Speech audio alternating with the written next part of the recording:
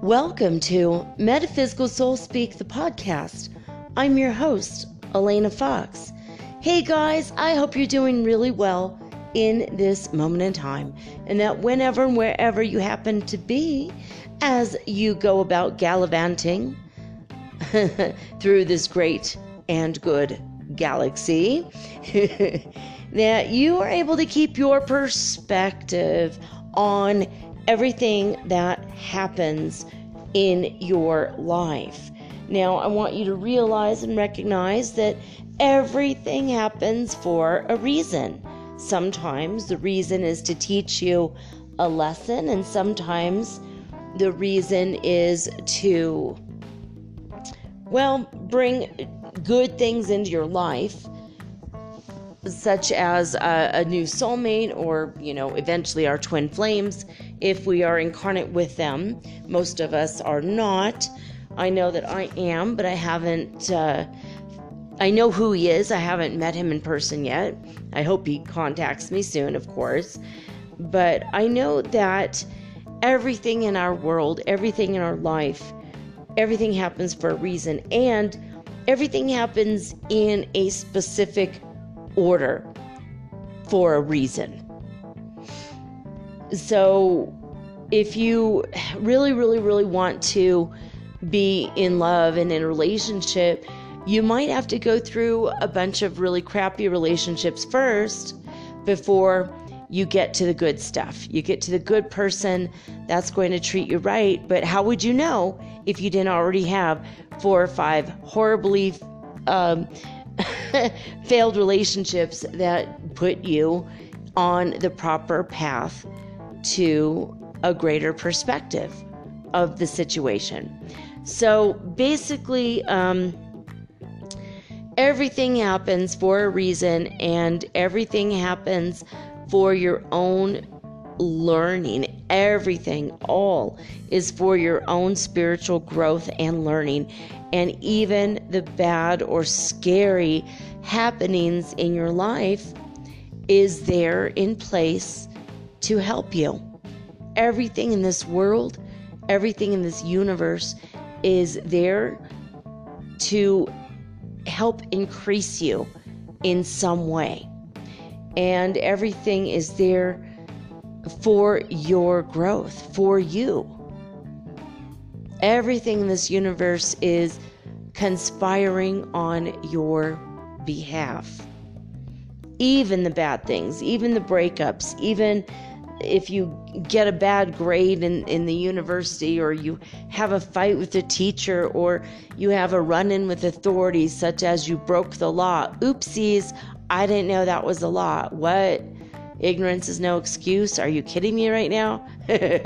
No matter what it is, no matter what the bad or scary happenings are in your life, you're always going to learn from it.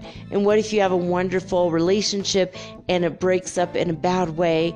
You still know, when you look back over that relationship, you're going to know, well, what went wrong and what went right, and what could I have improved upon, and what could the other person have improved upon? What would I have liked in that relationship that I did not have? My first relationship, when I was 18 years old, I was with my guy for 6 years. It's like almost like 6 years and a half, maybe something like that. I always rounded it up when I told the story later that I was with the same guy for 7 years, but now I look back and go, he was kind of a putz, so we're going to just call it 6 and some change. But I was with him for 6 years, and I feel like I was always trying to get him to do nice things for me that are romantic. And sometimes I would complain, like, I wish that we did more romantic things. I wish you would consider my feelings more and what it is that I would want in my life. And I never really told him in advance, this is what I expect, or this is what I want. But what happened was I would be disappointed and mad at him, and he would not know why. And then I'd go, well, why aren't you more romantic? You know, which is, you know, looking back, I was young. I mean, I was 18, 19. I mean, I started dating him when I was 18 years old. So, I mean, when you think about that, for 6 years, I mean, that's pretty good to hold it together for that long. Being that young, that naive, not knowing anything about having a decent relationship. I watched my father go through 3 marriages. His third one he remained in until he died. So he finally did get it right. He told me, 3 strikes, you're out. So this one has got to last, you know, because I don't want to be out and not ever be able to be back in again. And I'm like, okay, fine. You want to use a baseball reference, Dad, that's on you. But it was something that during that time I realized the ways in which I allowed myself to be disrespected, the ways in which I allowed myself to be kind of a doormat and kind of submissive when I didn't really want to be. That really wasn't my personality, to be completely compliant to his will, to the detriment of my own will, to the detriment of my own needs. And we're going to go over that a little bit later in the second half about those needs. What is it that we do need? What is our what is necessary for us to have? What do we need that in our lives? What do we need that is basically the elements that will keep us happy and available to the love and the energy of all of life? You know, like, we really need to know what makes us tick. We need to know ourselves in order to know what our individual needs are. I mean, there are needs that everyone in the world needs. You know, everyone has the same basics, but what is it that you need that's above and beyond? Like, for me, I needed a little bit more romance. I mean, sometimes I thought the cheesier the better, honestly. When I first heard people say, oh, that's so cheesy, I didn't agree secretly. I like getting the flowers. I like getting the gifts. I like the surprises. I like the, hey, what are you doing tonight? I want to take you out to eat. And you don't even know what is going to happen next. You don't know if you're going to go to your favorite Mexican restaurant and watch flamenco dancers while you chomp on an enchilada or a burrito, or if you're going to be whisked up the coast to a sexy little Italian place overlooking the ocean. You know, I like that. I like that surprise element. So I remember getting into an argument with my boyfriend, Bob. He's just as exciting as his name sounds. He was an interesting person. He was really fun to talk to. He was intellectually good, but looking back, I know he was a freaking narcissist. He's not somebody that I would choose for myself looking back. If I was a matchmaker and I was matchmaking myself with a man at that time, he would not be even in the running, let alone my first choice. I never would have picked him for me, but knowing what I know now about him. But he disrespected me in the ways that not only did he look at Playboys, this is before the internet porn industry, you know, before any of that, but it was before that, and he would look at Playboys or Penthouse, you know, pictures of naked women and masturbate. And that was like his thing. And he would do that for freaking hours. It was like a freaking part-time job for him. And you know how embarrassing that was for me I always wanted to think of myself as a proper and appropriate person. And it really was embarrassing. It deeply embarrassed me. And I found myself growing farther and farther apart from him. But we were still together for 7 years. It was terrible, but I just let him have it. Okay, fine. This is what you want to do. This is how you want to spend your Saturday. I'm going to go to the gym. I'm going to take a lovely bike ride. I've got plans with friends. I'm going to have my, on Sunday, I've got my champagne brunch with Jacqueline and her family. And, on Friday night, I'm going to go out with Rusty. We're going to go see a movie together. He was just my friend, nothing more, So I'm like, hey, I have a life. What you have is, spanking your winking thing, or whatever. I was just like, you go spank the monkey. I'm going to go watch a movie about a monkey. I'm going to have a different kind of experience, because whatever his experience was, that's how you want to do it. Okay. And he had like notebook where he would like time himself how long it took. It was gross. It was so gross. Like, no, looking back, that was not something I needed in my life. It was insane. He was crazy. Completely nuts. And the day that I knew it was all over between us, and I still let it go on for 2 or 3 more years, and I knew it was over between us the day when he went out at 6 o'clock in the morning while I was still asleep, and he went to a garage sale, went all over the whole of Santa Barbara to garage sales and looking for Penthouse and Playboy magazines. And he saw boxes, I mean like 20 or 30 freaking boxes filled with these filthy magazines, okay? I mean, no offense to the women who pose naked in them, whatever. Having 1 or 2 magazines around, okay, give yourself a little thrill once in a while. But I mean, seriously, he bought 30 boxes. And what really clinched it for me, and when I decided I'm not going to marry this guy, he's not the guy for me, was when he took my bank card, went to the bank and stole all of the money I had in savings to pay for these fucking magazines. One of the most horrible things that could happen, right? So he drained my savings, which I was only making $10 an hour before taxes, okay?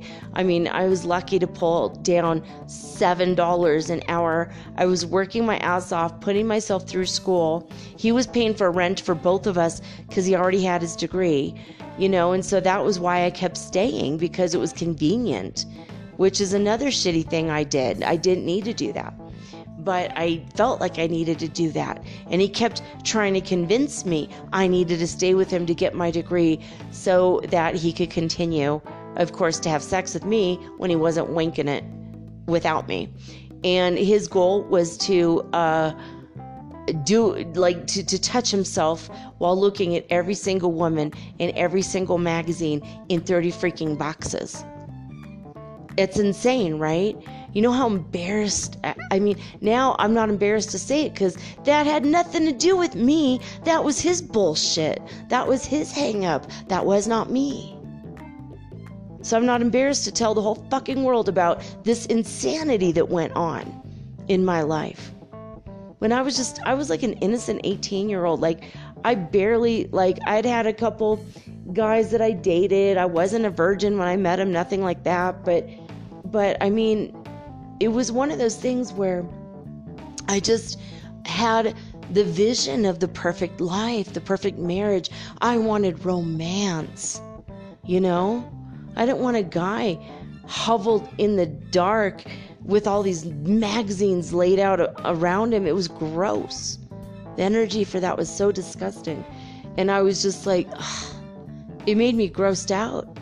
I would be like, okay, so I'm going to go now. Bye. Like, I never, like, when he was home, I made sure I made myself scarce. I had friends. I had a life. I had other things I did instead.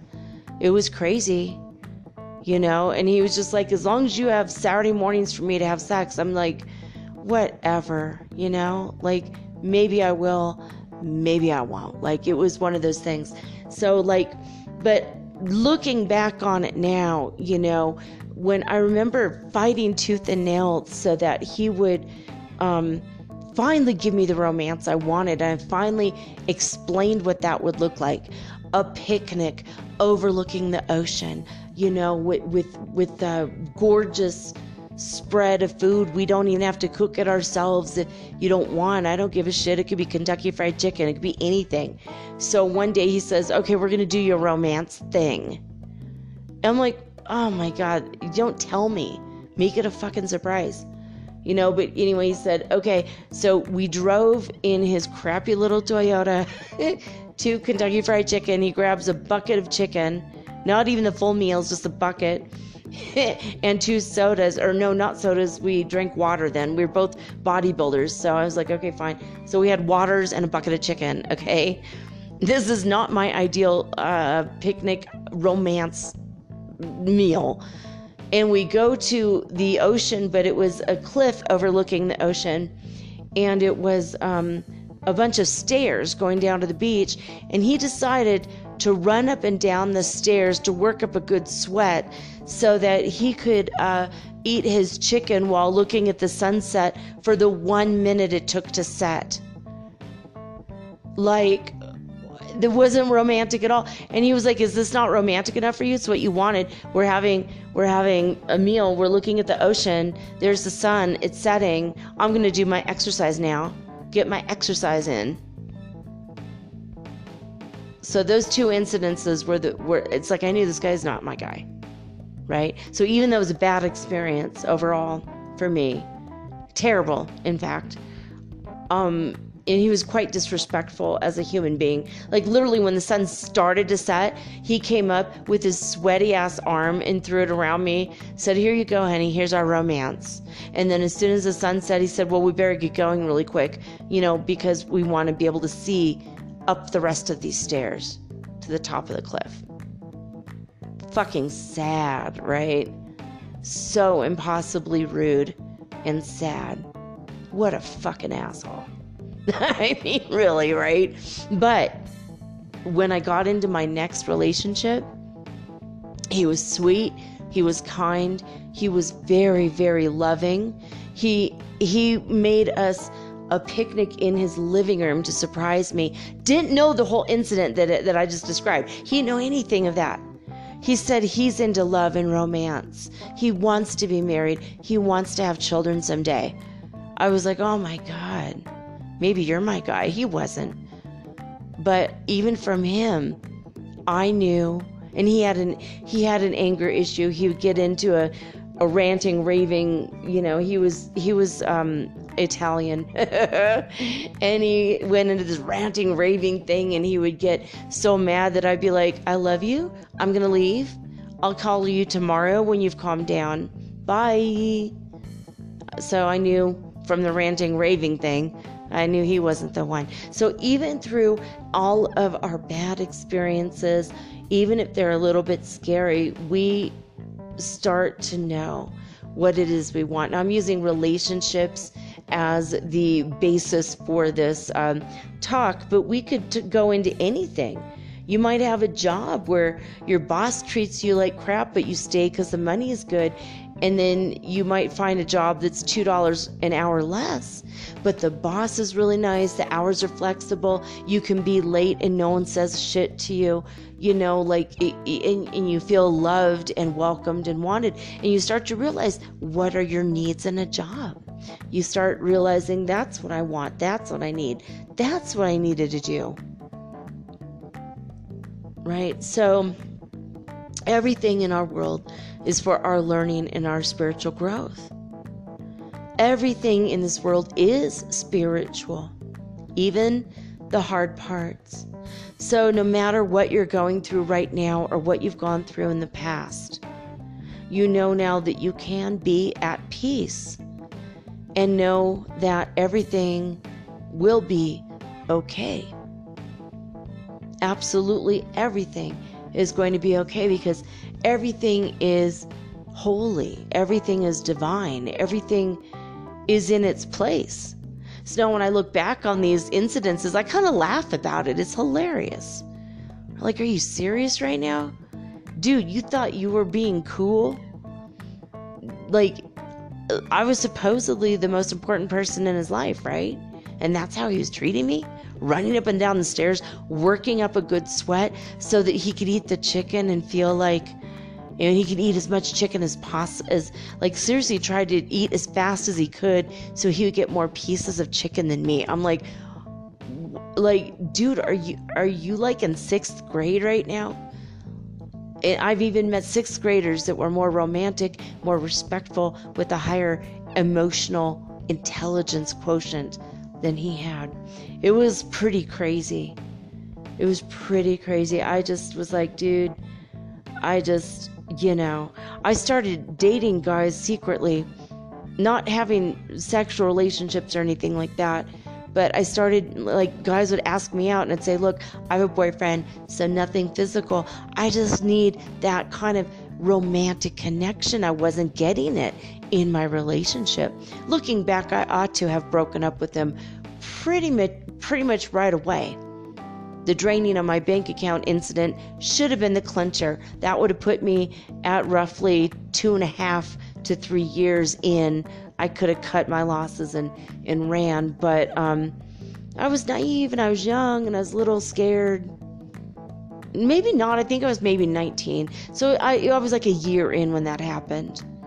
And if it wasn't for the fact that he had a dream that there were cockroaches throughout those boxes and he left them like in true asshole form, left these 30 boxes of penthouses and Playboys on the steps of a church that had a sign, leave your donations here. People had brought boxes of clothing and hats and shoes and God knows what else. And he brought 30 boxes of Playboys and penthouses to the church, and then he hid in the bushes across the street to watch the reaction of the pastor when he realized what happened. I mean, what an asshole, right?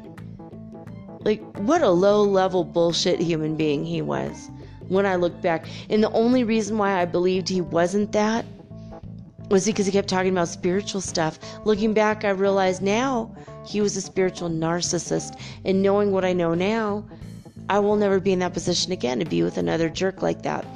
And hopefully, if you guys go back to my Februaries from the 1st and 2nd season, I did a bunch of episodes on how never to be in these kinds of shitty situations with somebody, just because when you recognize the signs and you have your boundaries in place. But I learned so much. I'm not grateful to the people necessarily, but I am grateful for the experiences that I had, because now I know what I need. I know who I am. I know what I deserve. And I know how to treat other people when I'm in a relationship, or the other person, So in my next relationship, I will treat them really good. The moment they stop treating me good, I'm the hell out of there. Men are like buses. Another one comes along every 10 minutes. Women are like buses. Another one comes along every 10 minutes. You don't have to be stuck. If you feel stuck, you don't have to be stuck. But be at peace. Know everything in your life, everything in your world, everything is going to 100% turn out and be okay. Even if you break up, even if you divorce, even if you lose that job, there's always something bigger and brighter and better out there for you, waiting for you to get rid of this other bullshit situation so that you can step into the light and step in the higher vibration and the higher energy of that new thing. Maybe your car breaks down and it's just beyond repair and the insurance won't cover it. Now that means a new car is on its way. Or maybe a shiny new bicycle to help you get in shape while you save up for a new car. Maybe, like what happened to me, all this stuff I had in storage, they auctioned all my stuff off without telling me. that my card was declined. And it was only declined because it had been stolen and I got a new card, and I forgot that they were not using my bank account number. They were using my card, and they failed to freaking mention it to me, which was against the law. And they stole hundreds of thousands of dollars worth of scripts and jewels and haunted jewelry. I had jewelry that was, oh my God, you wouldn't believe. I got jewelry from estates, from witches that had run covens for 30 years. And every ring I had a new spell on it. I had a ring that was it was the ugliest ring. It was like a weird, a topaz. It was like shaped like, I swear to God, you guys, it looked like a cockroach on a golden ring. It was so freaking ugly. It was a brown smoky quartz, but it was in the shape of a cockroach. It was the ugliest ring I ever saw, but they guaranteed it would bring male attention my way. And I thought, I have to test this out. Just not that I was looking for anyone, but I thought, I just was so intrigued by this weird little ugly ass ring. So I wore it once, and I was, at the time I had just given birth. I was like enormous. I had gained like 38 pounds during my pregnancy. It was insane, and every time I wore that ring, I had men bending over backwards to get my car door for me, or give me a discount at the butcher shop, or like wherever I went. And when I left the ring at home, nothing, crickets. And I thought, oh, that's so weird. It was just, for me, it was a point of curiosity. I didn't give a shit about the results. I wasn't trying to trap anybody or whatever. I was just I'm like, is magic real? And in this case it was. Oh my God. I mean, I had probably 30 or 40 rings and each one did something different. And I'm like, this is a fun life. What do I want today? What experience do I want today? On the days my self-esteem was low or my confidence was low, because it was when I was going through a divorce, I'm like, okay, I'm going to wear that ugly ass ring. See what happens. And then on other days, I'd wear the confidence ring, or the archangel ring, or the mermaid ring, or the merman ring. I had all kinds of crazy rings. It was super fun, but I lost all of that stuff. I had $60,000 worth of jewels, like loose gemstones, that I was going to auction off at the auction house in San Francisco when my kids were grown, so that I could put them both through university. And I lost all of it. And it just broke my heart. And I had just weird stuff that I could have sold. Like, I had a $200 vacuum I could have sold for $400, like, because it was worth like $1,800 when it was new. Like, I had a lot of weird stuff like that. I had clothing that I could have sold for $5 or $10 more than I bought it for, like designer shit. Like, I really had planned for 10 years to put my kids through college by selling off all my stuff. Antique furniture. I mean, I had all kinds of stuff. And when I lost it, it broke my heart. But I know now that even though it's sad, it was maybe for the best. Like, all my wedding pictures to my husband, I'm going to get married again someday, and he's dead. Now, it's sad I don't have those pictures, but what would my next husband think if I had carrying around, my first 2 marriage pictures from that? It's kind of weird. Now I don't have to make a decision. It was already made for me, right? So these bad things might end up being a blessing, and my kids now have to work hard. They're going to learn the value of hard work instead of having it handed to them. My son, you guys, God bless him, he bought his first car today. He doesn't even know how to drive. He talked to the guys and had the money. He's like, come on over, I want to buy this car. They drove the car to him, and he wanted to test drive it. And he went to test drive it. He didn't know how to drive. And he was like, fuck it, I'm going to learn anyway, right? And this is my son. This is his personality, buy it now, learn later. Like, he did the same thing, when I bought him a bicycle. He saved up money that I was, Mom, can I have $20? Mom, can I have $100? Whatever. And he would save up all of his money, and then he turned his bicycle into a Bichimoto, like a motorized bicycle. And it was his own design. He created the whole thing. And then he learned how to ride it. And that's because I told him, no, you can't have a motorcycle. No, you can't have a moped. I won't allow it. No, you can't have that kind of a, scooter type of, two-wheel scooter, motorcycle-y thing. No, because you might hurt yourself. So no, he puts a motorcycle, or like he made a little 2-stroke engine on his bicycle. It's hilarious. I'm like, okay. I couldn't say no. I'm like, you have to wear a fucking helmet. You're going to look like a moron wearing a motorcycle helmet on a bicycle, but I'm not allowing you to go anywhere without that helmet. And you know what? He did it, though. He was like, you know what? That's cool. That's cool. So that was something that happened. It is what it is. It was what it was.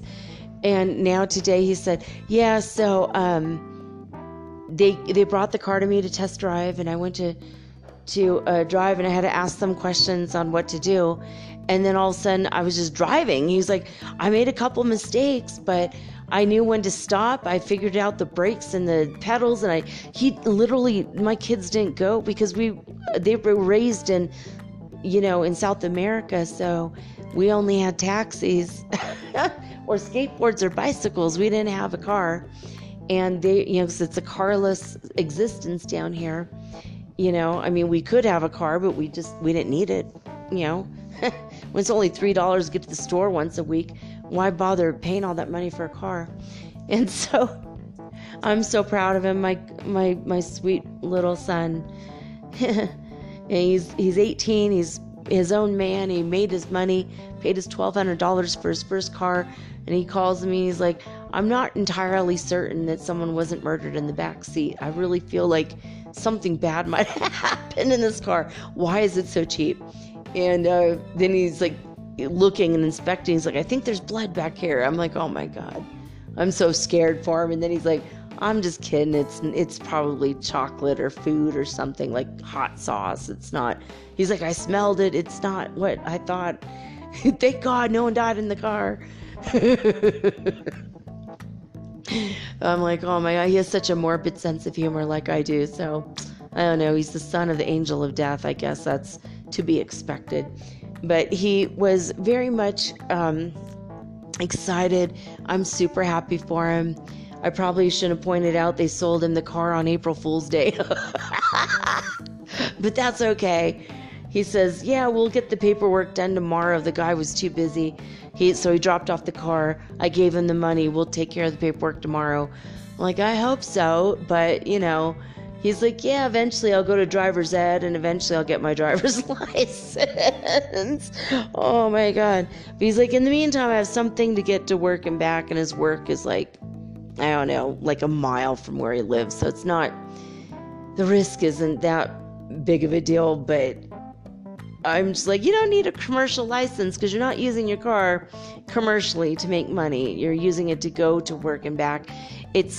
Technically the law, nobody knows the law, but the law is you don't even need a driver's license. Did you guys know that? I don't want to get anyone in trouble here, but it's true. You don't really need a license because, if you know the law and you could quote the law, keep a copy of the law in the glove compartment, then you're fine. You can even put a Bible on your front seat or a Quran and say you're an ordained minister and you're ministering to people with the car, and there's a separation of church and state, and the state has no right to interfere what you do with your car when you are a part of the church or a clergy member. That's another part of the law that there's like these weird little legal loopholes. I raised my kids to know this stuff. So my son's like, okay, well, all right, until I could get everything more seemingly legitimized. And the more I learn how to drive a car, I'm like, there's YouTube videos. He's like, oh my God, I'm going to watch a lot of YouTube videos on how to actually drive. Oh my God. So I'm going to have to have a few conversations about things with my son. I just told him the number one rule in the Bay Area is to look where you're parking, because it might be street cleaning day and you'll get fined and or towed and or impounded. and or in trouble for not having insurance or, of course, a driver's license, let alone registration and, the actual paperwork, yada, yada, yada. So anyway, if you guys find it in your heart to say prayers of protection and love and light to my son, he's really working his butt off in his new job, and it looks like he's going to get a second job, so he's going to be working 12 hours a day, 7 days a week, because he's going to put himself through culinary school. And I feel like if my stuff had not been stolen and I'd gone back to California to start auctioning off everything, it's possible that maybe he would have felt privileged and maybe too spoiled, and he might have ended up being lazy. But as it is now, look at how hard he's working. He's such a good son, and he's doing so good. We can't live together. We don't get along enough to live together, but I'm so proud. I'm so proud of him. My very first car was $400 and held together by rust, and was missing a window. And I had to keep filling the tire up with air, and I was pretty certain that it wasn't even worth it to buy a tire for this thing because it was on its last legs. And most of the time I'd look at my brand new kick-ass gorgeous bicycle, and then I'd look at that old ass Toyota, and I'd be like, I'm gonna bike today. And I biked almost every day. Only on the rainy days did I take the crappy car. They could never find a parking space. It's such a pain in the ass. But anyway, so I'm feeling grateful even for the bad and scary things that happen to me, and I hope that by now you are too. I know that no one's stories are even remotely as insane as mine are, so especially about the relationship issues. I told you guys just now about my first relationship. I was just so naive. I thought, well, every guy does this, so he told me every guy does this, so I believed him. I was so naive, I believed everything he told me. And now I'm not naive, and now maybe a little I am, but hope springs eternal. But anyway, I just wanted to bring that up because a lot of us will wallow and feel sad for ourselves. Like we went through these horrible experiences and we're never going to find anyone again that's better. But we will. We'll look back over everything and go, well, I kind of didn't like that he refused to cook with me. I like cooking with someone. Next person I'm with, they better like to cook. Or, I don't like the lack of romance, or, maybe I'd like to read books silently together. That, in my last relationship with my husband, my second husband, he and I would sit together for 2 or 3 hours every morning while we're drinking our coffee. We'd each have a book in our hand, and it was silence. Just time to read. We'd open up a window in the summertime, listen to the birds outside, and read our books. It was perfect. I mean, I'm an introvert. For me, it was perfect. And then at lunchtime, we would make lunch together, or we would take turns making lunch for each other and the kids. And then we'd all sit together as a family and discuss the books we were reading. Wow, such a perfect life. It was really wonderful. And so when I look at that, I'm like, well, I hope something or some kind of version of that. Doesn't have to be the same thing, but that would be nice to have that in my next relationship. I want a guy who reads, or who cares about knowledge, learning stuff, wants to watch documentaries with me, or look up things together to talk about. That would be cool. I don't want someone who doesn't own a book and, unless it was a gift, I have met people like that. It freaks me out. How could you go through life without having a book? Like today I was cleaning up I had a cluttery mess on my table in my dining room, and I had 3 books I'm reading right now. And I'm not even trying to read books right now, and they're there. I don't know. I would like to have somebody who likes to read. Whether it's fiction or nonfiction, I don't care. It's interesting. It's all interesting. So, Anyway, I just wanted to bring that up. I want you guys to know, no matter what happens, no matter how bad it looks right now, be at peace and know everything is going to be okay.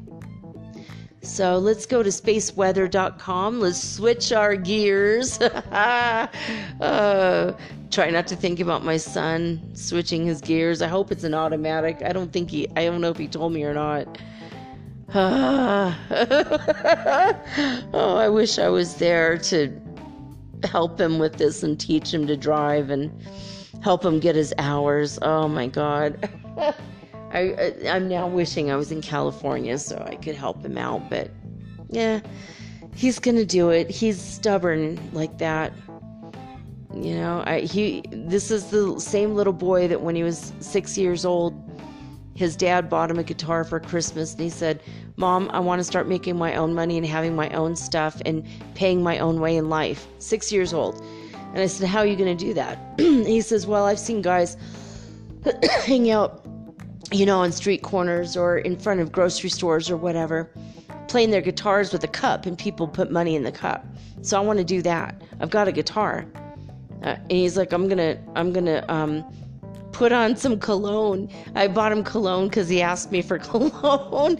So he puts on cologne and he gets dressed up and he grabs his guitar, and I'm like, "Well, you know, you don't know how to play the guitar." And he's like, "Well, yeah, that's okay. I'm going to learn while I'm there." I'm like, "Okay."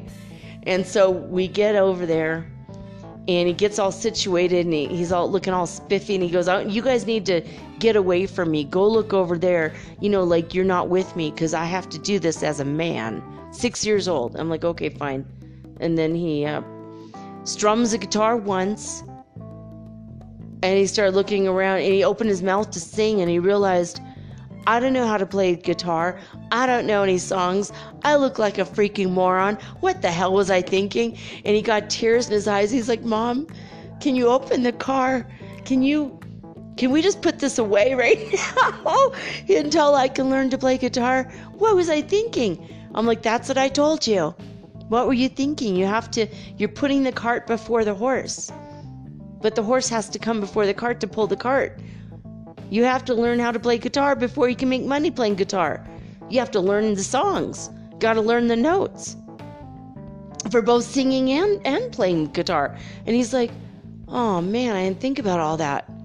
And here's my son again. He bought a car today, and today was the first day he ever drove a car.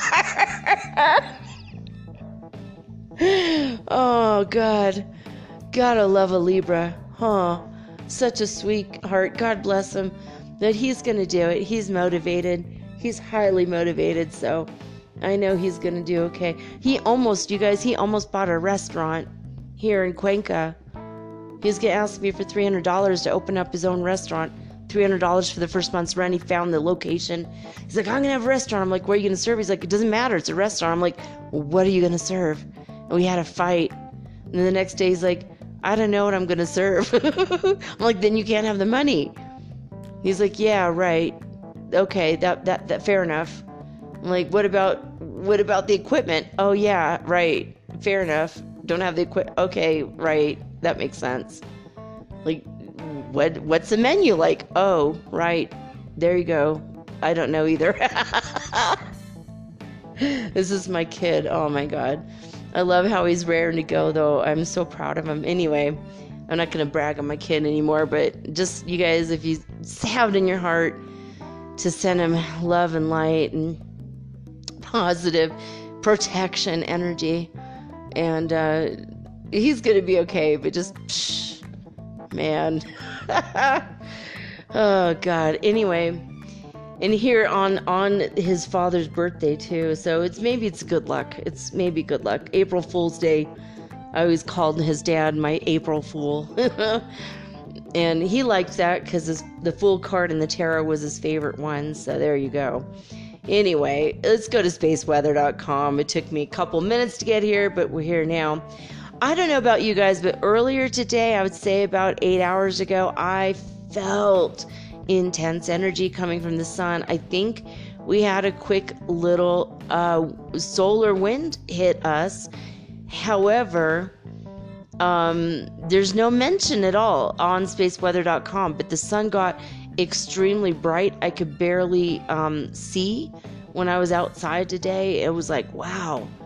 It just felt like it was flowing, and I felt the energy in me. So maybe it happened, maybe they mentioned it, and then maybe they quickly stopped mentioning it when it stopped. I don't know. But all I know is the current solar wind speed is 357.7 kilometers per second, which does not at all point to the fact that there was solar wind. It literally looks like it wasn't. So maybe I'm wrong. It just, the sun felt extra bright today. So I don't know. There is absolutely no sunspots. The sun is blank. There is a gorgeous, wild picture that was taken of the Icelandic volcano that is going up in flames and smoke and fire and lava, right next to the Aurora Borealis. It is a surreal landscape picture today. If you want to check it out, it's on spaceweather.com. And below that, one of the most romantic pictures, speaking of lovely romance. And this is hilarious. I just noticed there's an advertisement to the right of a golden moon, or maybe it's a sun, and there's a man holding onto a leash that's tied to a camel, and it says Marrakesh Desert Trips. And directly across from there, there's this beautiful romantic picture. It looks almost identical, but the silhouette is of a man snapping a picture of him down on one knee, proposing to his now fiance. God bless him. She said yes. But this is a photographer. He planned his shot ahead of time, and he spent weeks carefully planning the selfie of himself proposing marriage to his sweetheart. He said, "I left nothing to chance. I calculated the position of the moonrise for a few months, and I performed tests. Oftentimes I had problems with small clouds on the horizon, so I had to wait for clear skies, always checking the weather forecast. And finally, on March 29th, it all came together. I found a small hill, positioned the camera about 350 meters away, and I started filming. And I had to run because I had to appear in the picture too." Aw. And she said yes. Aw. So planning pays off after all. And this picture is kind of ridiculous next to the Marrakesh Desert Trips. And if you see spaceweather.com, you're going to get a good chuckle out of that. But this picture is so romantic. I swear to God, I know they're going to have this in their house in a prominent position once they get married. It's so beautiful. The moon is full and bright and blood red. It's eerie and intense. And it looks like art people made up. I mean, this is an actual photograph, but this is like something someone would composite. And I don't know, you got to see it. It's pretty cool. Vladut Mihai is the man who is the photographer and took this picture. And yay! So God bless them. I hope they have a beautiful wedding and a wonderful marriage. The cosmic radiation that is coming down from the Oulu neutron counts as they measure them in Oulu, Finland at the university there.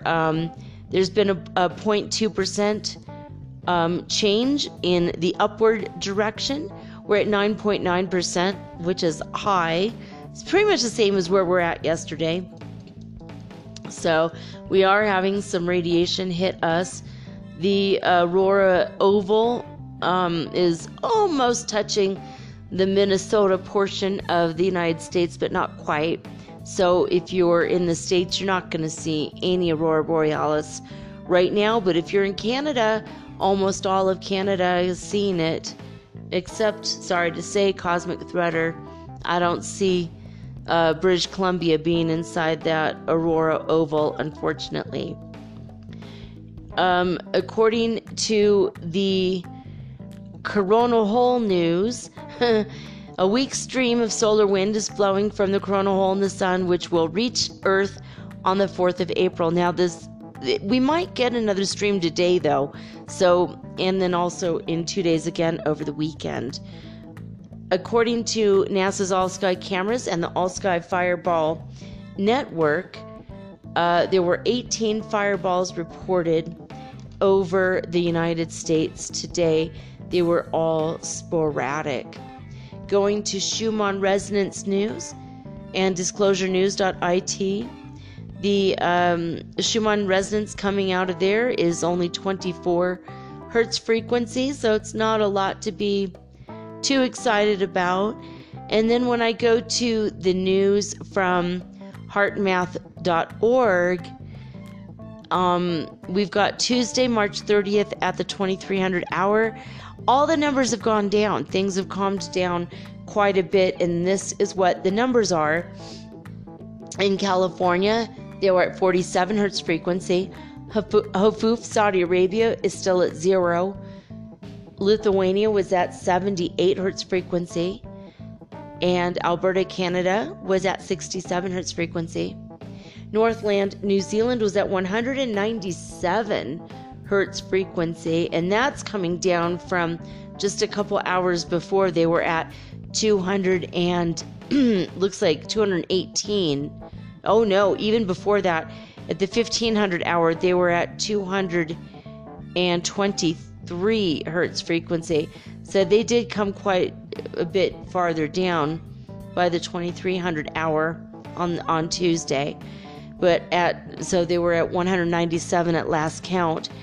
And last but not least, Hululu, South Africa, well, has gone down considerably at 86 hertz frequency. And that came down the same day from 207. So they went all the way down to 86. That's crazy. I'm sorry, not 207, 127. So there you go. That's all she wrote for right now, guys.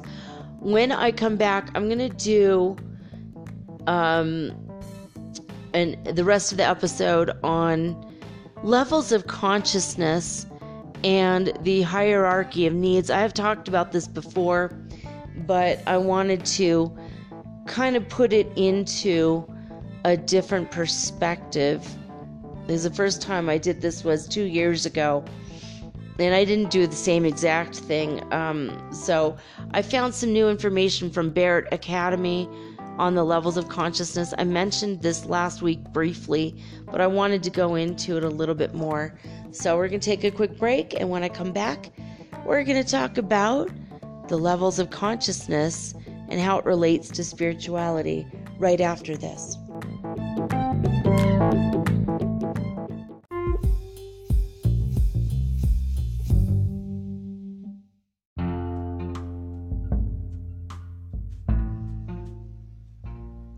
Alright guys, I'm going to try to go through 3 levels of, or 3 different systems that talk about the levels of consciousness. And this is kind of the counterpart to the last conversation we had about spirituality and consciousness. And if I had had enough time, these are the things I was going to go over.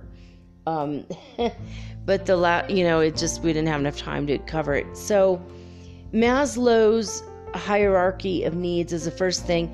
We did talk about this before, I think in the first season, but we're going to quickly go over that, and then we'll get through the Barrett Academy and also then get to the Dr. David Hawkins scale.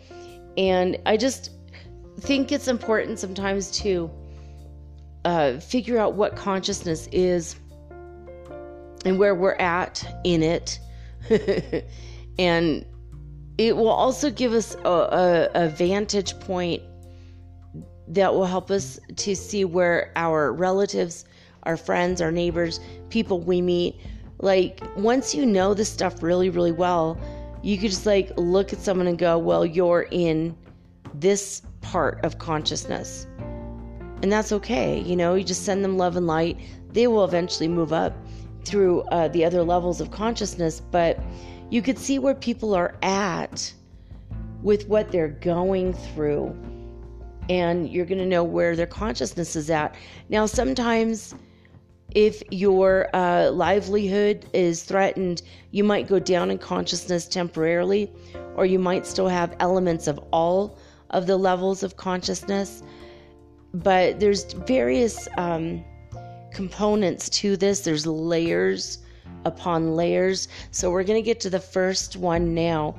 And this is Abraham Maslow. He was a psychologist, and he was talking about basically our levels of things that we need. This is the hierarchy of needs. So at the very basic, imagine there's like a pyramid, or a triangle. And at the very bottom, the biggest section, you cut that up into 1, 2, 3, 4, 5 sections. And so it's like an equilateral triangle. Cut that up like in 5 sections with horizontal lines. And at the very bottom, the very basic needs that every human being on the planet, this is what we all need. And we all need it to the level that it's the most important. That's why it's such a big section of the pyramid or the triangle.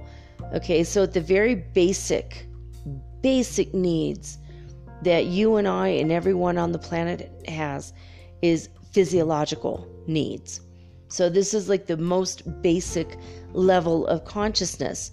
We all have to breathe. We have to have clean air, or the ability to have some sort of ability. Like I have asthma. So for me, breathing is like the most important and is a basic level need. I have to take my inhaler in order to breathe when my lungs get inflamed. So like that's a basic need, right? Food, we have to eat. No matter what we're eating, whether we're vegan, vegetarian, or we eat meat or whatever we can get our hands on, food is very basic. It's a very basic need. Water is a very basic need. Most of the people in the world do not have access to clean water.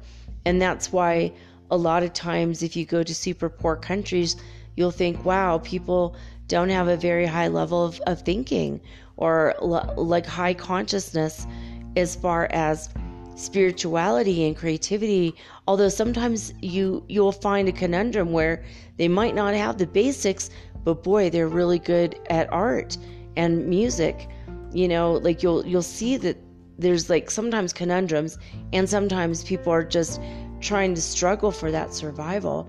So you have to have a level of compassion and understanding about what is happening before your eyes when you travel, because it's quite shocking. When I went to Guatemala, it was quite shocking for me to see at the very basic level when people were so scared and struggling and thinking they might not make enough money.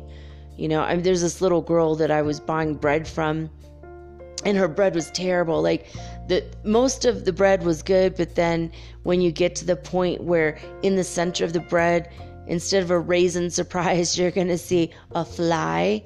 There was fly surprise in the bread. Sometimes there was pieces of a bamboo shoot.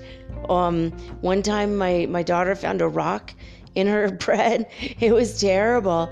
We're like, what kind of primitive conditions? Where they probably live in a little hut, and they probably have like a dirt floor. And she was always so desperate. This little girl asked everybody in town where we lived because we were nice to her. And she would track us down where we were eating breakfast or lunch. She would come to our hotel and beg us to buy this crappy bread every day. And the bread itself, some days it tasted really good. It was coconut bread and it was sweet. And it was good. It was teeny tiny loaves, and they were about maybe 50 cents to $1 each. And she expected, that I'm going to spend $90 on her bread and, risk eating a fly, risk breaking my tooth on a rock. I mean, her bread, I think she might have made it herself. And I finally just had to tell her, I can't eat your bread every day. I can't afford to have your bread every day, but I will do my best to help you. And my kids are like, oh, let's just buy her bread. And sometimes what we would do is we'd buy her bread and go around the corner to find somebody who was begging for money because they had no skills or ability to make bread for money.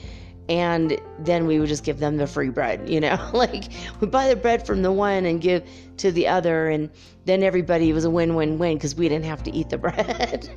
But a lot of people are in that situation where food and water, and then when you get as a young adult, then with those basic needs, the other basic needs include sex.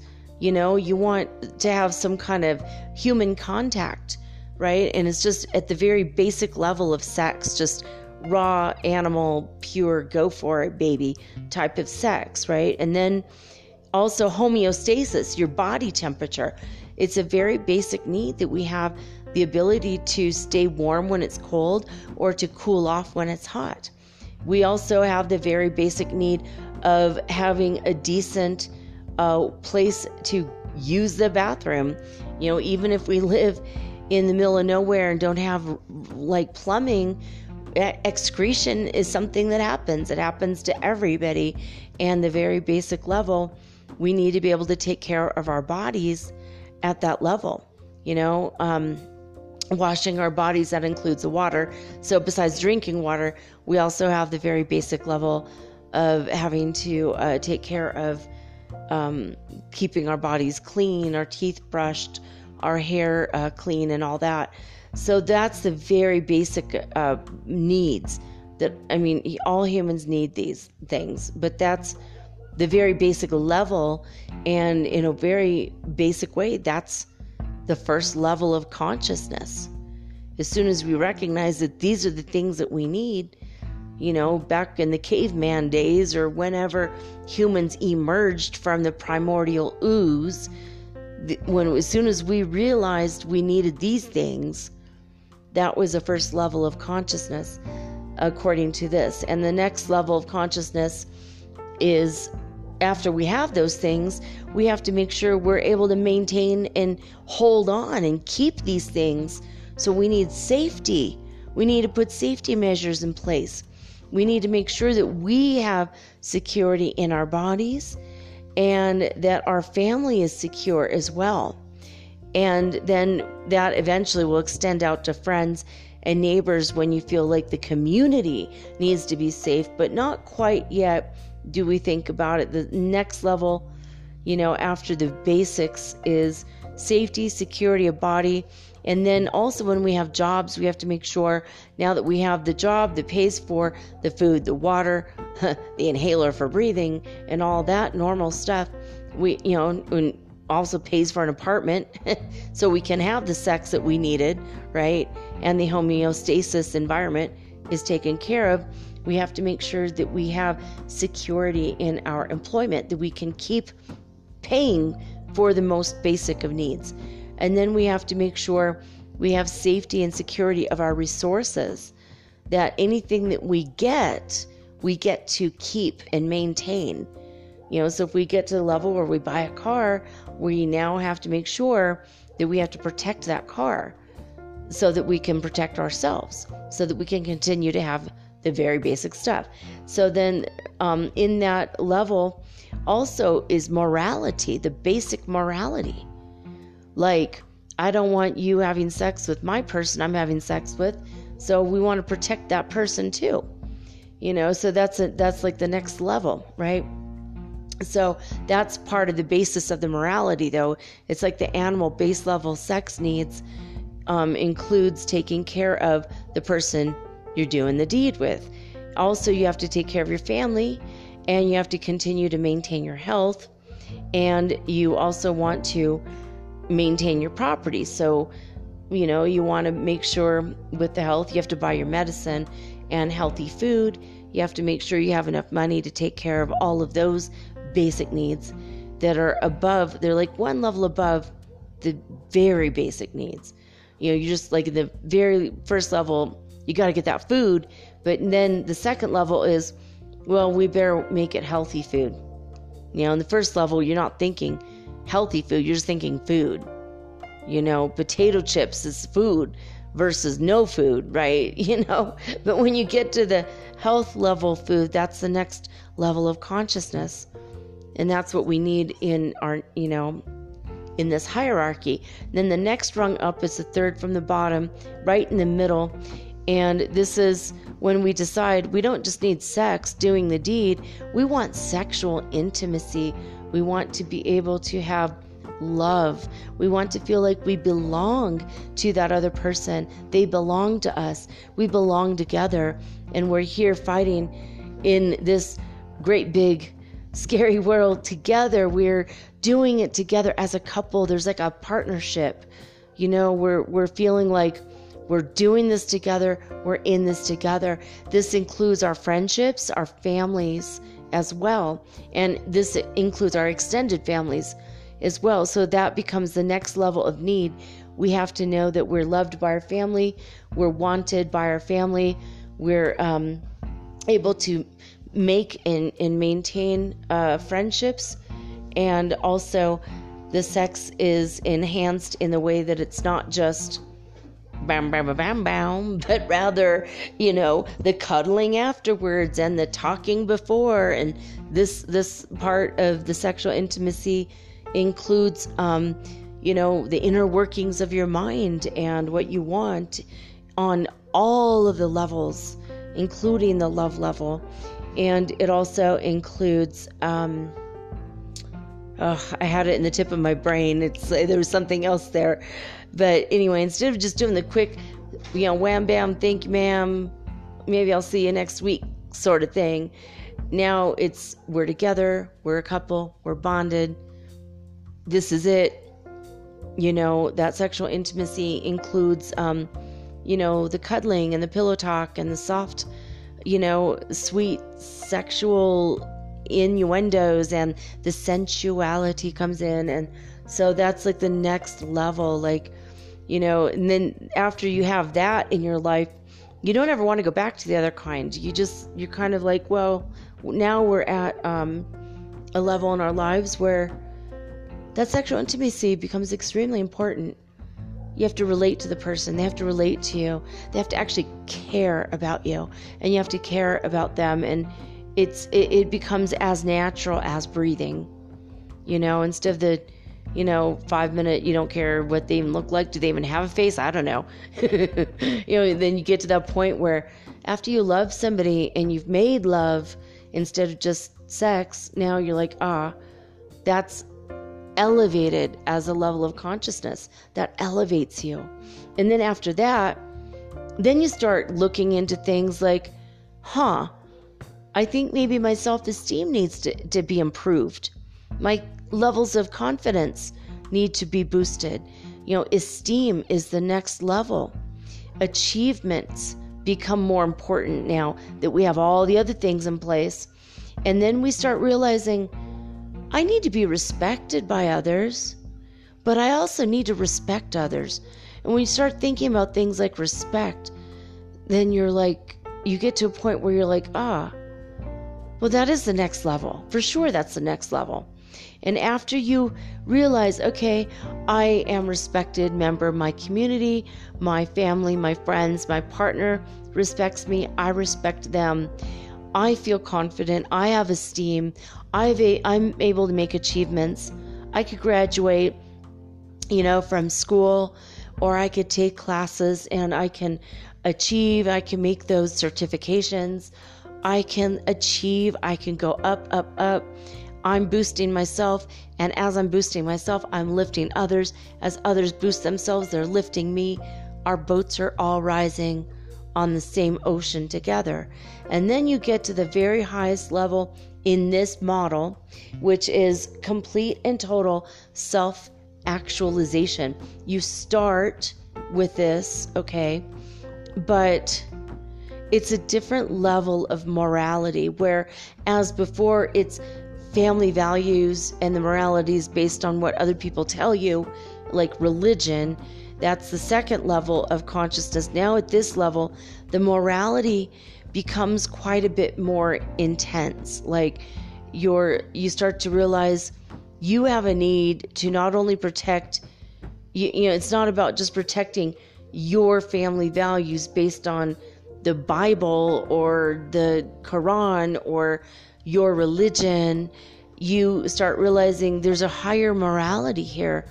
I need to realize that my dog and my cat, they have consciousness. And nature has rights. Like there's a higher level to the morality. I don't need to just take care of my family and friends and that's my moral. Protecting my family is not my only center of morality. Your morality comes so great that you need to protect others as well. You need to love everybody. You need to feel like everyone in their in whatever stage they're at, they deserve basic love and respect also.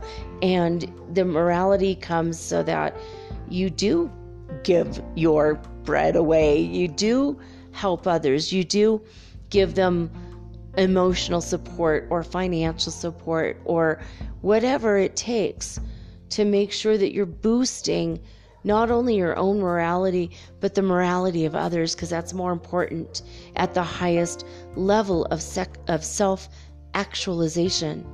And then you also start to admire the ideas of problem solving, spontaneity, creativity, and then you start to have a lack of prejudice. And in fact, you start to accept others completely. You start to accept facts as they are, and you start to realize you need more art, you need more music. That becomes your next level needs. That music, that art, the paintings, the sculptures, the freedom of expression, creativity, dance. When you reach that level, you are truly wealthy, and you are wealthy in the highest level of consciousness as far as your needs are concerned. Now, I'm going to read you guys from this website, barrettacademy.com, Levels of Consciousness. Now, I went over these really quickly at the very end of my Spirituality and Consciousness episode, and I think we have time to go through that again just to refresh your memory. So they call it stages of development and the levels of consciousness. So at the first point, it says stages of development, and then the level of consciousness, and then the positive values it gives you, and the potentially limiting values it gives you. So we'll start at the bottom here, and it says surviving is the first level of consciousness, just basic survival again. And that is the only thing on your mind at that first level of consciousness. Now, the positive values that comes out of this level of consciousness is survival, health, physical fitness, nutrition, financial stability. So that kind of combines the Maslow's hierarchy of needs. The first two levels kind of combined there. So if you're going to compare the two, and then the potentially limiting values of the very basic survival instinct is control, manipulation, greed, and caution. And that's at the very basic. Now, if you've ever met people who are just only operating from that survival mode, that first chakra mode, I mean, they're trying to control everything in their life to hold on to what they have. They're manipulating others to get more. They are greedy because they're so scared they don't have enough, and they feel that level of caution, like we need to freaking protect what little we have. It might be little, but it's precious little to us. And then you go to the next level up. So that's a basic survival mode. And the next level up in consciousness on this scale is conforming. That is the next stage of development. is the conforming stage. So the first stage of development is surviving, and the first level of consciousness is survival. The second level of consciousness is relationships, and that stage of development is the conforming. You can't be in a relationship unless you conform to the basic tenets of society, and you all have to agree on the same level of conforming, being a part of the norm. So now at this level, the second level up, what we see in the positive values that comes out of the stage of development and this level of consciousness is safety, and family, friendships, and the sense of belonging and harmony. So if you conform as a stage of development, you get along with others, you find more friends, and you get along better with your family, and you feel safer. And that relationships level, you start to, it's beyond yourself. Survival is a point of self. Relationships is a point of other. So now you're looking at the consciousness level of self versus other. Then we look at the level of the potentially limiting values of the second level. If you're stuck in the second level of consciousness, what the limiting values there are is you, because of the conformative idea where you want to conform into society, you're worried about being liked. Social media, you want to get those hearts, baby, get those likes, and especially like if you're not even trying to build a business or something and you just want those likes just to have likes in general. That's just because you want to conform, have friends, and prove your worth and your value, not only to yourself, but to others. That's still very heavily tied in with that connection of you to the group. So being liked, blame, jealousy, and revenge, that comes out of that second level, that stage of development of conforming, and the second level of consciousness. So if you meet someone who's constantly jealous, they're worried about being liked, they're always trying to fit into the norm and trying to conform, and then they're blaming others when they don't quite fit that mold or fit into that box that they're constructing for themselves. And when they want to get revenge on other people for calling them out for being different, that's where you find that only they're still stuck in that conformity, that second level of consciousness and stage of development. Now, the next stage of development is differentiating, and the level of consciousness is self-esteem. You start realizing maybe it's okay to be weird a little bit or a lot bit, depending on who you are. Maybe I don't need to conform with society. Fuck society, man. Okay, fuck society, not exactly a level of development. Maybe in my world, but maybe in your world too. So differentiating is the stage of development.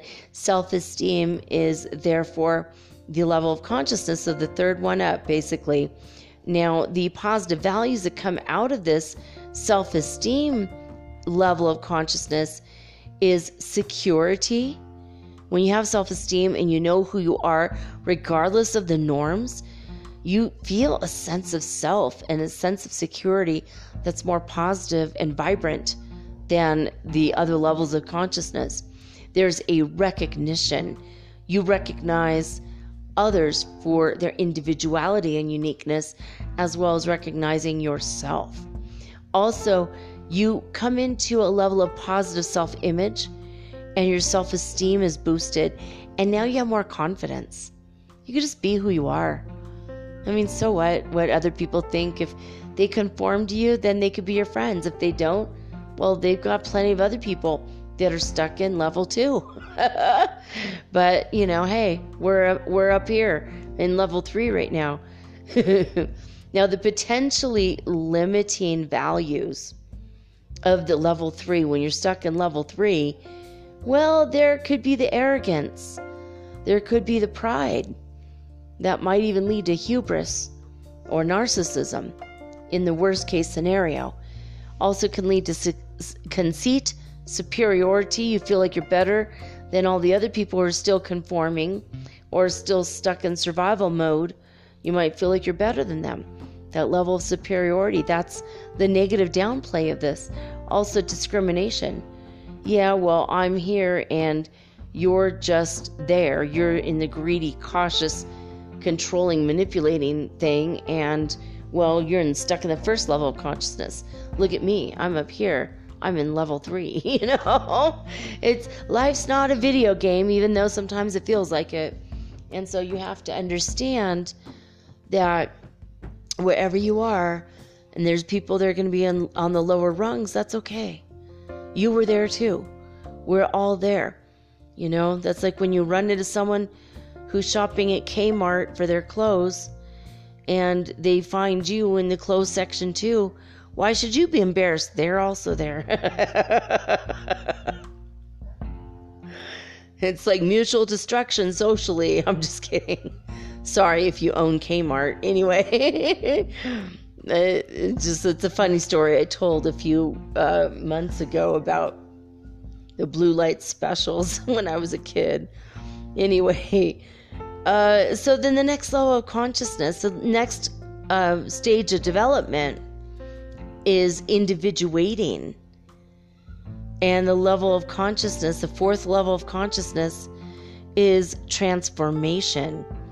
And the positive values that come out of that are freedom, autonomy, accountability, where you're really, truly taking responsibility not only for your person, but for your family, but now for your life and all of your choices. And you do what you say you're going to do. That's when all of this starts to come into play, you know, this level, you know, having accountability. Well, I said I was going to do this. Well, but maybe I better have someone else help me with that. I'll help them too. We said we're going to lose weight. We said we're going to eat great. We said we're going to have a salad every day or work out every day or follow this diet plan every day, whatever it is. Do extra oxy-size breathing techniques, which, by the way, work. Look up oxy-size. Seriously, you could probably find it used on eBay by now. One of the coolest programs I've ever been a part of. Just breathing. Breathing in a very specific way, though, and you can lose weight through the oxygen that you consume. It's pretty neat. Anyway, so accountability, adaptability. You start to adapt to your environment, and you're also no longer stuck in the conformity and barely able to differentiate between yourself and others. In the individuating, you're like, I'm me. I have courage now. I can move forward to do my own thing. And that, my friends, that's personal growth. Now, what are the potentially limiting values at level 4? It's not even applicable. There is no more limits. In fact, in level 4, 5, 6, and 7, no more limiting values. So once you hit that freedom, accountability, adaptability, autonomy, courage, and personal growth, positive values, you don't have anything else that will hold you back because you have been transformed. And after individuating and transformation, we go to level 5, which is self-actualizing, which is the stage of development, and the level of consciousness is internal cohesion. So the positive values of internal cohesion as your level of consciousness is honesty, trust, creativity, integrity. You say you're going to do something, you no longer need an outside source. You don't need an alarm to remind you or someone else to keep track of you. You have integrity and is pure. You say, I will be there at 5 o'clock. You're there at 4:55 because you want to be early, because you want to make sure you're there at 5. You do what you say you're going to do, and the universe bends to your will. authenticity. You're authentic. You don't have to put on airs or hide behind a mask any longer. You're just your authentic self. Your life has meaning, and you allow others to view their own meaning through your life. Internal alignment. You no longer care about getting likes on social media. You don't care about getting that, the power of the almighty hordes of people following you. You don't care. What you care about is being who you genuinely are, your authentic self, being aligned internally with who you are. The next level is integrating, is the stage of development is integrating. And the level of consciousness is level 6, and it's making a difference. So after you're cohesive internally with yourself and you are genuine, now you're making a difference in the world, baby. Your positive values that come out of this level of thinking is collaboration, empathy, intuition. And you start to mentor others or teach other people what you've learned, how far you've come and what you've grown, in what ways have you grown. And you teach all the other people to come on up out of that, from survival mode on up. You partner up with other people. You form alliances. You make a difference.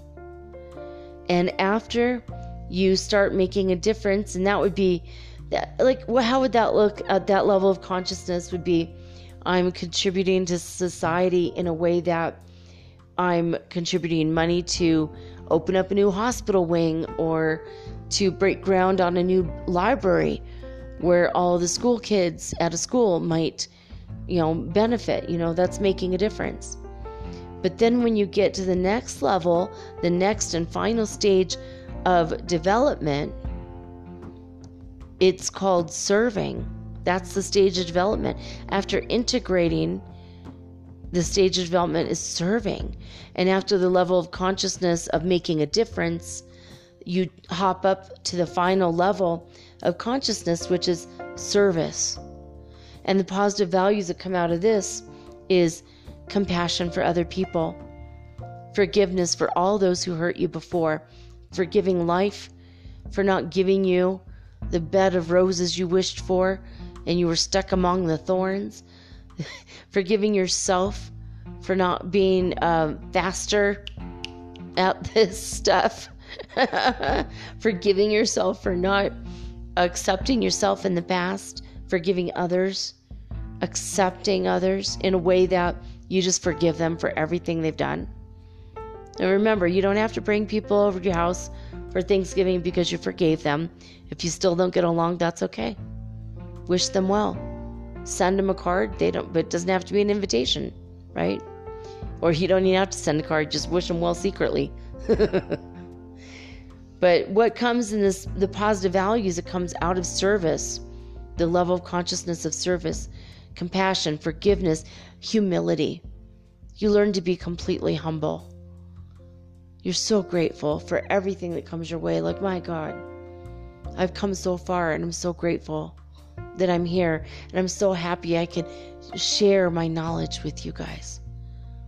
You become like one with the energy of the contribution that you make. You're just here to serve, nothing else. Your level of consciousness is just service. And you want to help future generations, not just yourself, your friends, your partner, your family, your community. Now you want to think about all the people that are going to come in your future, even long after you're gone. What will your contribution to all of it, to society, what will your consciousness leave behind when your consciousness is no longer on the planet? Now, the next system, now that system was, let me see, I don't think they have a name. Ruth Steinholtz is the founder of this, I think, but I'm not sure. It says of artwork LLP, but it doesn't really say. I guess it's just a book they were saying. So this might be from her book. I'm not sure. The Levels of Consciousness. There's a lot more to it. If you want to look it up, barrettacademy.com/levels of consciousness. There's a dash between the last 3 words there. So it describes these even further, but it looks like we probably don't have enough time again. It's so intense. It's like a little table, and then below that, it's a lot of explanation. So now there's another way of looking at consciousness, and this one's very wild and amazing, and it's comes from the book Power versus Force by Dr. David Hawkins, God rest his soul. He was an incredible person. I don't agree with all of the things that he has calibrated, the numbers he's calibrated. If you know who he is, you know what I'm talking about. If you don't, I'm going to explain it in just a second. So who was Dr. David Hawkins? David R. Hawkins, MD, PhD, was a nationally renowned psychiatrist, physician, researcher, spiritual teacher, and lecturer who, after years of research in the area of consciousness, developed what is called the map of consciousness. Now, this map will distinguish between creative energy and destructive energy. And so you notice that with each progressive rise in consciousness, the frequency or the vibration of energy increases. Love that resonates at a level of 500 will dissolve all negativity. Dr. Hawkins argued that the higher the consciousness, that higher consciousness radiates a beneficial and healing effect on the world. So, of course, now that we know that, we want to obviously strive for it, right? This is found on many different places, but I'm reading this from damselflylessonsalongtheway.com, and it's increasing your self-love quotient is what she names this page, or Damselfly Lessons Along the Way. Yeah, that's right. Okay. So I'm just going to read to you not from her article, but from her, from the map of consciousness that isn't hers. It's just from Power versus Force. I just liked the color that she used, the way that she made this one.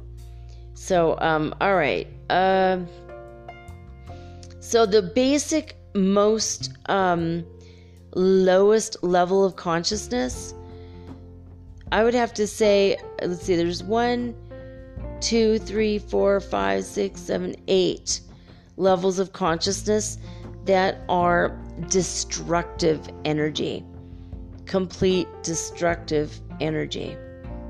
So this is the opposite of expansive. It's constricted. Okay, it is I guess constrictive, that would be the only word, or constricted. So the constricted energy, this is the lowest possible level of human consciousness, would calibrate at the number of 20. And that's shame, feeling humiliated. Now, this is different than having humility and being grateful and humble that God has given you so much. Humiliation is when you feel super, super embarrassed, beyond embarrassed, when you feel miserable and humiliated. And that level of shame is just when you just feel so ashamed. In the first half, and I didn't know I was going to be talking about this right now, but remember what I said in the first half of my boyfriend who had this thing where he wanted to masturbate to every magazine. It was so embarrassing. I was humiliated. I felt shame.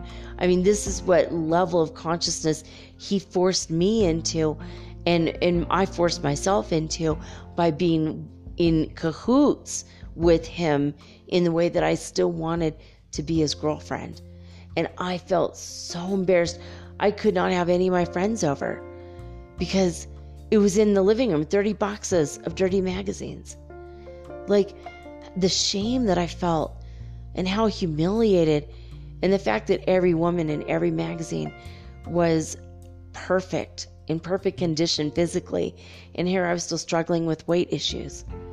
Like, that was so wrong for him to put me in that situation, and it was so wrong for me to accept that about myself. I take responsibility now, but back then, oh my God. So that's the lowest level on the rung, that shame and feeling miserable and being humiliated. That is level 20. And now this is a consciousness scale that goes all the way up to 1,000. All right. So 20 is the lowest of the low. If you calibrate this with a pendulum or with muscle testing and something calibrates at 20, you know, because there's shame involved. There's humiliation and just miserableness involved. But now the next one up calibrates at 30. This is still destructive energy. This is guilt, very yucky energy. And this is where victimhood and blame come from. So you could see between these three models of consciousness, levels of consciousness, where they all kind of tie in together. That blame, that victimhood, whether you were a victim automatically, you know, it's just something about you, like there's like a spiritual kick me sign in invisible ink on your back, or if you're literally just like, oh, poor me, woe's me, la la la, I'm so, you know, whatever. I had a client that never got out of this level. She's still there. She posts on Facebook all the time saying, I'm homeless, this has happened to me, all these people hate me, they're always against me, all these terrible things. I just want to let you guys know, you know, it's like so sad, and I love her so much, and I sent her so much energy over the years, and she never got out of that. You know, so God bless her. She'll come up when she's ready in consciousness. But that shame and that guilt, that victimhood, like, oh, woe is me, I can't live with that person because they did this. You know, it's terrible. And we can feel shame for like an hour or something. Oh God, I'm so embarrassed this shit happened to me. And then, you know, then we move back up to the consciousness scale. You know, it's nebulous. It's not something you're stuck in forever, but this is where the levels calibrate. The next one up is apathy, where you just don't give a crap about anything. You feel hopeless. You feel helpless. I've had moments of apathy in the past few weeks. Doesn't mean that my energy remains there. My energy, I calibrate pretty high. So if I feel any of these things, it's not for very long. Thank you, God. Thank you, God, for that. You know, because some people get into the apathy state and they just stay there for weeks or years. Teenagers get into that helplessness and hopeless energy, that apathy, like they don't care about anything. There's that song, one of my favorite songs, what's the difference between ignorance and apathy? I don't know, and I don't care. Because ignorance is I don't know, obviously. And apathy is I just don't care. I feel hopeless and helpless. Teenagers feel that way because they're not quite adults yet, and they want to be adults. They want to make their own decisions. They want to open up all the cereal boxes, not just one, Mom, damn it. That's like it's a common thing, you know. Teenagers go through these things, you know, all of these, and we all feel all of these things. We're all human. So the next thing above apathy, which by the way calibrates at the level of the map of consciousness scale or scale of Integris, apathy calibrates at 50. So now we're really coming up in energy, frequency, and vibration. Now the next level of frequency and vibration goes up even further. It goes to 75. And that is grief. When you have regrets, when you feel depressed, when you have sadness, that puts you at a level of 75. That's terrible. If you normally calibrate at a higher level and you feel this, you're going to bounce back pretty quickly because you've already done the spiritual work and the shadow work and the emotional intelligence work to pull yourself up out of that pretty quickly. If someone dies, you might be stuck in grief for a while. You feel low. That's literally what they say. I feel low. And what that really means is low in vibration.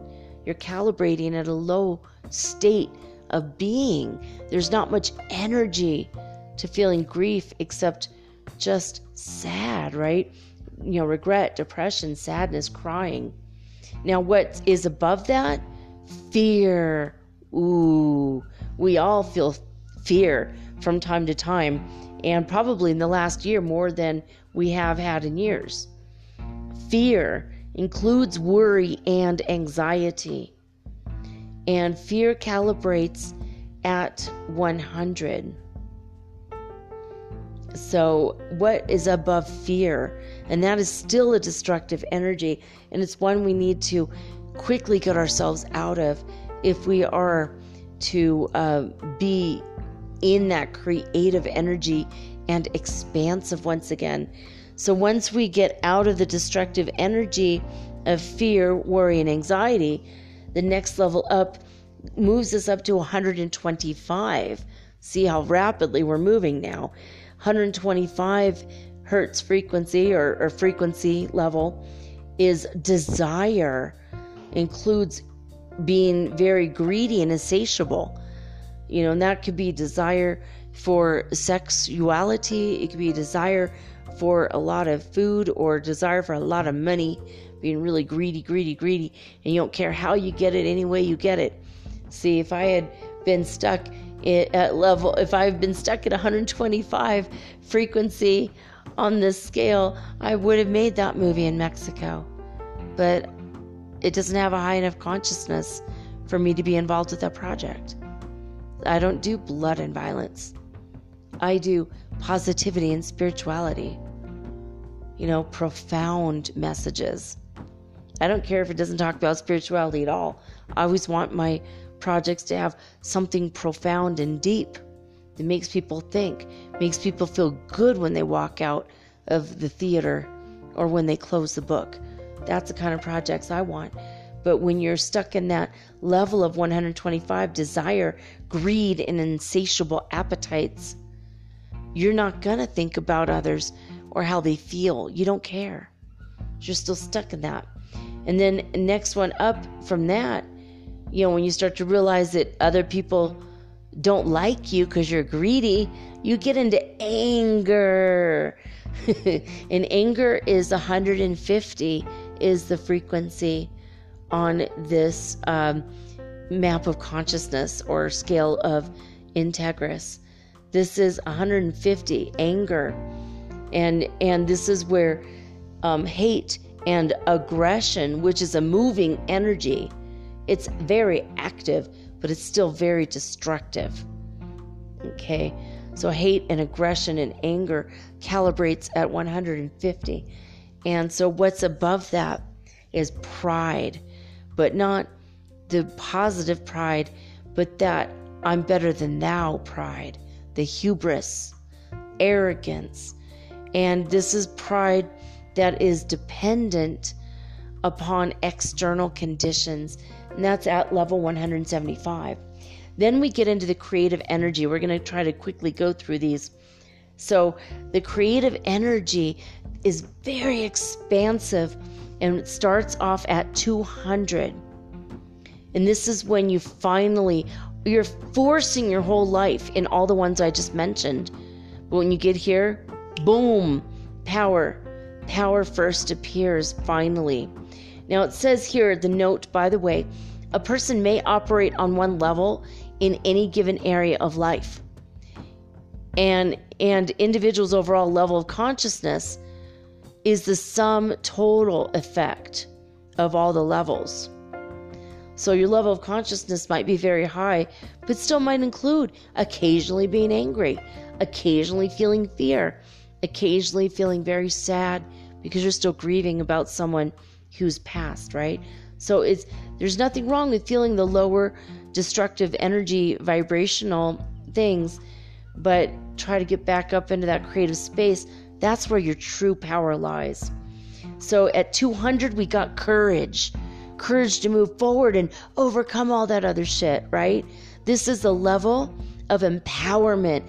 And now life gets exciting at this stage. 200 is good. That's when you're in the other negativities, courage is the best one to aim for. And then after that, just neutrality at 250 hertz frequency. Well, I'm calling it hertz frequency, but it's just the frequency, basically. It's a vibration. When your level is 250, neutrality, this is when your energy becomes very positive, and it's the beginning of inner confidence. And after that comes willingness, and that calibrates at 310 frequency. And that's when you start to have success, and your growth is rapid, your spiritual growth is coming like that, and you're able to overcome your inner resistance to life. That's willingness. Then after that, we have acceptance at 350. This is a major transformation. You become the source of your own life, the creator of your life. You accept everything about yourself, and you know you're a creator. You're making it happen. You're doing it. You accept that responsibility, and you accept yourself, and you're accepting others.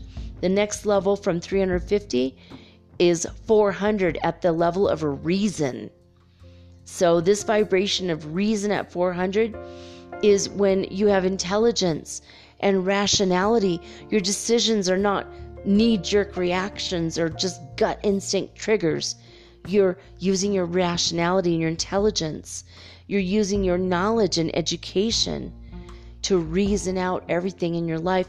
That's a level 400. After that, we've got love. When you reach 500, that's when all your negativity dissolves. Your purity of motive comes clear. Everything you do is from the heart. You live by your gut instinct and your intuition. And no matter what's going on in your life, you manage to find true happiness, even if it's for a few minutes in every day. And eventually it becomes all day long. You're just truly happy, no matter what's happening, because you know your motives are pure. You know that you have a pure heart, and you're approaching life and other people through the power of your heart chakra, your intuition. Then from love comes joy. Joy, 540. Now we're getting somewhere, baby. And this is saints, healers, and people who are spiritually advanced are at the level of joy at 540 and peace at 600 frequency or vibration. So joy is you have a notable effect on others. It says individual will merge into divine will at this level. Everything becomes effortless and synchronicities abound. This is at the level of joy. And beyond joy, higher than joy at 540 is peace at 600. This is when you reach God consciousness, transcendence, and you start to make your great contributions to the world. And above that, we have enlightenment, which starts at 700 and goes all the way to 1,000, which is the most you can possibly have on this map of consciousness levels by Dr. David Hawkins. Enlightenment includes Buddha, Lord Krishna, Jesus the Christ. This is the powerful inspiration. This is the attractor energy fields that influence all of mankind. And that's it, you guys. Those are the levels of consciousness and the best of my research so far on the topic. So there you have it. I love you guys so much. I hope you enjoyed this episode of Metaphysical Soul Speak, the podcast. Thank you for those of you who are donating to me monthly. If you want to do that, anchor.fm/metaphysical. If you want to do a one-time donation, which I really appreciate, that is just PayPal. You could PayPal me, mermaidgirl888@gmail.com. And thank you in advance for that. Or metaphysicalsoulspeak@gmail.com if you want it to look more official. Up to you. It's better if you do send to a friend. Otherwise, they take 10% out or something. I think they take money from you too. So it's just, the way PayPal works. But anyway, I just want to thank those of you who have written me this week. I haven't addressed everybody's questions, I don't think yet, but I will eventually get to it. I love you all. And I'm always sending you guys love. And I'm praying for you guys. And I hope you're praying for me too. We just are going to float everybody's boat up, deeper and deeper into the fifth dimension. And I'm glad we're on the spiritual journey together. We are #soul family, #soul tribe. That's incidentally also how you find me on social media, to DM me and ask me questions if you like. So that's it, guys. I will be back tomorrow with all unique and original programming, just like always. But until then, I'm signing off with peace and joy and the high vibes of the Holy Fifth Dimension. Until next time, guys, peace.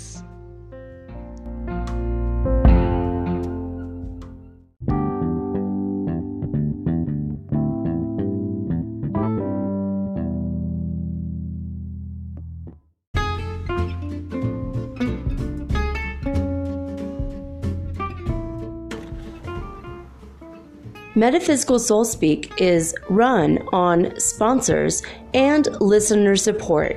This means listeners like you.